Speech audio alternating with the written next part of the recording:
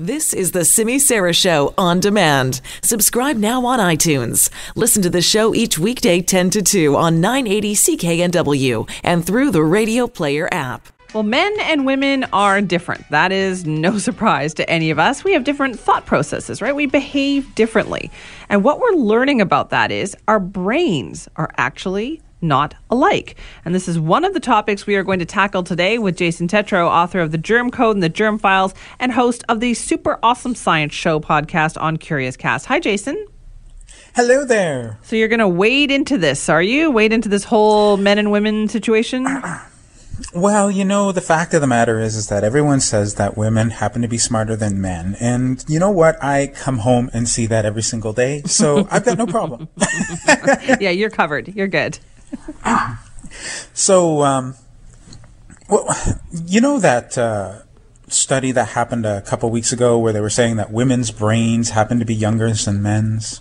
Oh, okay. It was one of these really fascinating studies where they did some computerized analyses. And what they did is they found that when you look at two people the same age, one man, one woman, the woman's brain happens to be acting as if it's about 3 or 4 years younger.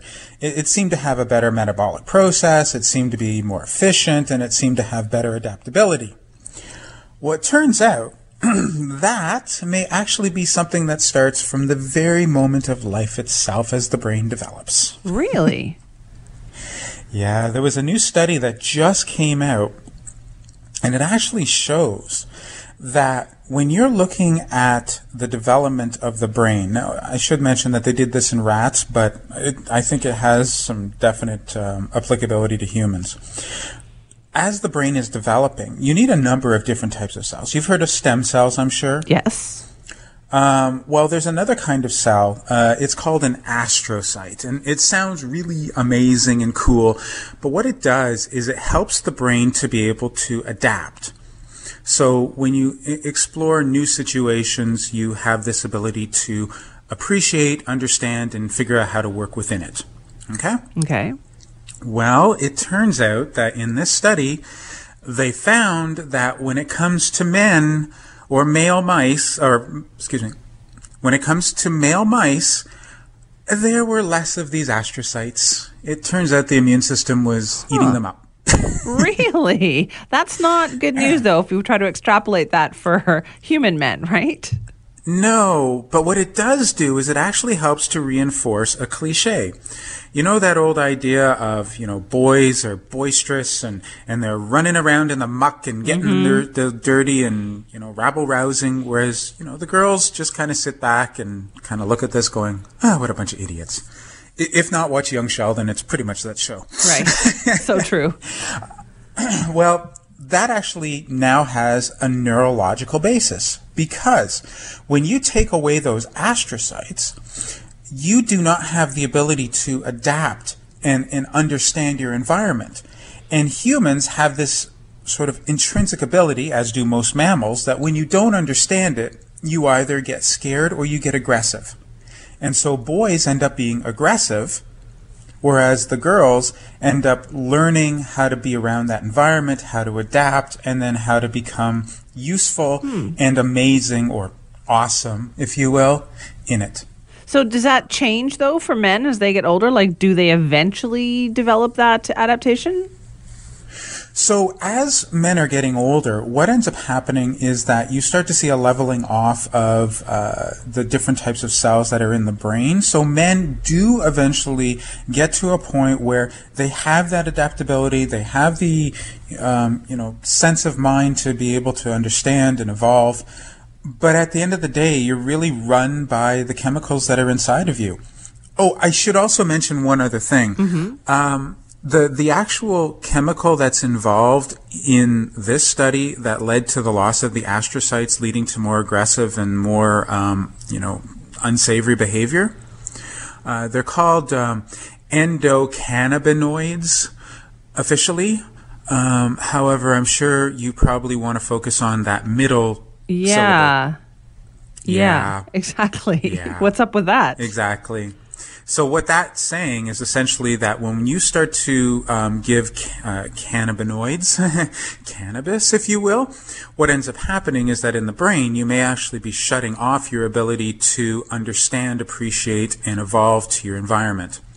Now, as I said, you could either do one of two things. You could either be aggressive or you could essentially disappear. And it seems that when you overstimulate the cannabinoids, you end up actually going into the latter, and that's why people tend to be so calm and relaxed.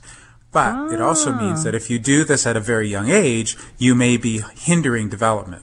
And so when you start thinking about when children should be able to start using cannabis, I don't think really we should be thinking about it until they're at least 18 years of age. Interesting. Okay. Well, that's a whole other debate. We'll have to save that for another day. But you're kind of going to be talking about this coming up on the Super Awesome Science Show, right? Well, we're going to be talking about the difference between men and women from a very, very different perspective. Okay. I'm going to take a back seat in this episode, and I'm devoting it to the superheroines of science. Nice. Now, I don't know if you know this or not, but today marks the launch of Captain Marvel, yes, the best female superhero.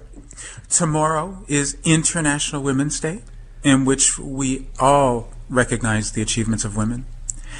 And on Tuesday, we had the opportunity to speak to Canada's true superheroine of science.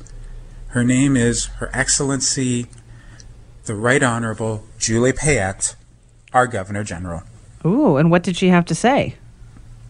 Well, you have to understand, she's been a force since the very beginning. If you look back at her history, she's been a pioneer in some of the things that we take for granted today, including voice recognition, including the ability to, program just by simply talking to your phone or to your television or even to your refrigerator. But what's really interesting is when you hear from her how it happened and how it developed, you realize not only is she a superheroine, but she's kind of awesome as well. Just listen to her. It was so much fun because it was really groundbreaking, and the technology was really finally getting to a point where we could process data fast enough to start getting good results. And that's the reason why today we see the explosion of AI this much, is because the computing power of our computers is a lot higher than it used to be, and then now we are able to crunch real data. Wow, that is pretty impressive. Like, what a life she's had. Oh, I had an amazing opportunity to talk with her about so many different aspects of her career, and we went right from the very beginning, where she was sitting on a fence deciding whether she was going to go into engineering or another field. And I'm not going to tell you. I'm going to make you listen to the show to find out which one it was. Okay, that's good. Who else did you talk to? So there's another superheroine of science who may not be so well known across the country. She was extremely well known in Ontario because at one time she was going to be our chief scientific officer. Her name is Dr. Molly Schoikert. And if you were to download her resume, you'd probably be sitting there, even with high-speed download, for like 10 minutes. She's done everything. She's published like over 500 papers. She's the only person in Canada to be recognized as a member of the 3 scientific academies. I mean, she's unbelievable. And I have been really interested in her career and also her take on how to be able to help out people get into science and understand more about science. Okay. Now, she's actually given back through an organization called Research to Reality, okay? Mm-hmm. And what that's done is it's really helped people to get a feel for what science and research is doing. However, she's also a woman. She's an incredibly intelligent woman, and she also knows why women are so important when it comes to research. Albeit, when you listen to her, it seems pretty straightforward. Listen to this.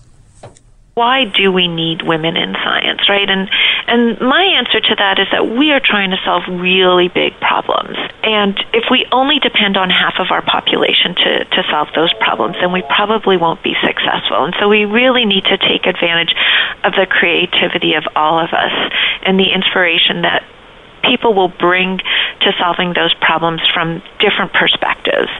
You know, it makes so much sense when she puts it that way, doesn't it? Oh, I know. It's like, let's divide the population up by people who are women and who are men, and then why don't we just only focus on one half of them to answer all of life's problems? I know. No. Exactly. So you're going to be talking about all this coming up.